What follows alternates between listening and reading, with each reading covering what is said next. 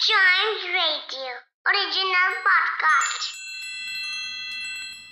Welcome to Trunks and Wheels, and today we are in a state which is also known as the heart of India.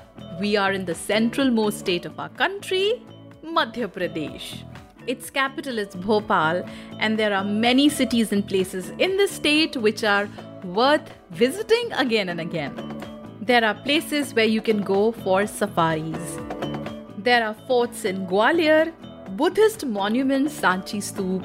In Sanchi, there is the religious place Ujjain, the temples in Khajuraho, the heritage city of Orchha, the rock caves of Bhimbetka, the Bee Falls, the Upper Lake, and many other places. But one wonder that I want to take all our kids to is the Marble Rocks in Jabalpur.